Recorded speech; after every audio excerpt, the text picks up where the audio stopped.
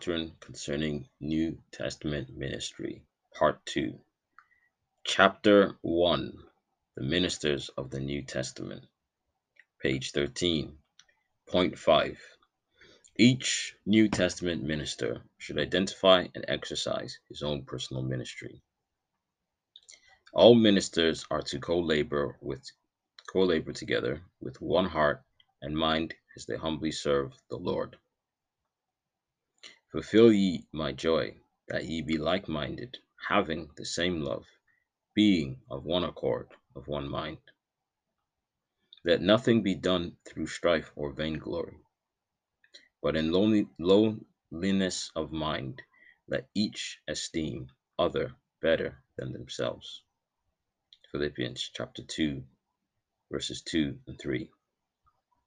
Nevertheless, they are to recognize that there are different ministries in the body of Christ, and they should earnestly seek the Lord to understand and develop their own ministries in due course of time. In Ephesians chapter 4, verses 8 to 13, we read of different ministries that God had placed in the church.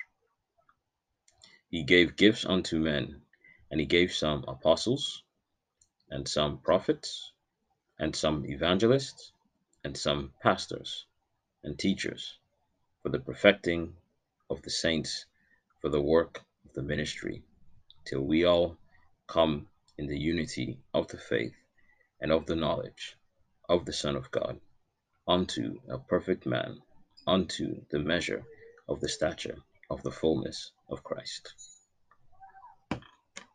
In Acts chapter 13, verses 1 to 5, we read, Now there were in the church that was at Antioch certain prophets and teachers, as Barnabas and Simeon and Saul.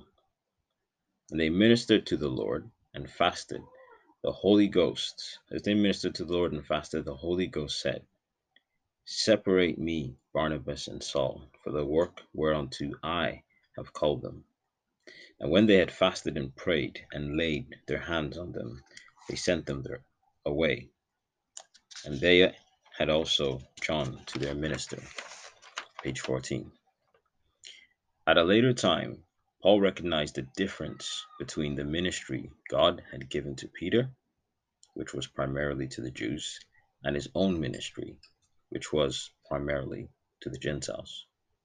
He said, He that wrought effectively in Peter to the apostleship of the circumcision, the Jews, the same was mighty in me toward the Gentiles. Galatians chapter 2, verse 8. In Romans chapter 11, verse 13, he said, For I speak to you Gentiles, inasmuch as I am the apostle of the Gentiles, and magnifying mine office. Of course, such distinctions are not rigid, but general.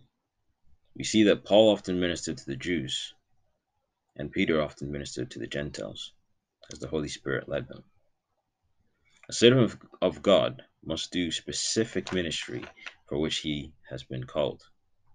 Paul therefore exhorts each one to abide in his calling, having then gifts differing according to the grace that is given to us, whether prophecy, let us prophesy according to the proportion of faith, or ministry, let us wait on our ministering, or he that teacheth on teaching.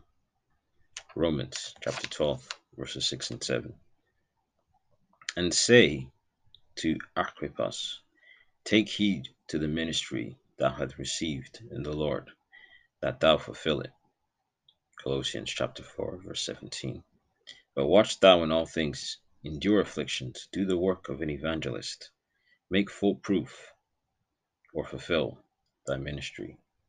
2 Timothy chapter 4, verse 5. End of chapter 1, The Ministers of the New Testament. From the book, The Doctrine Concerning New Testament Ministry, Part 2. Amen.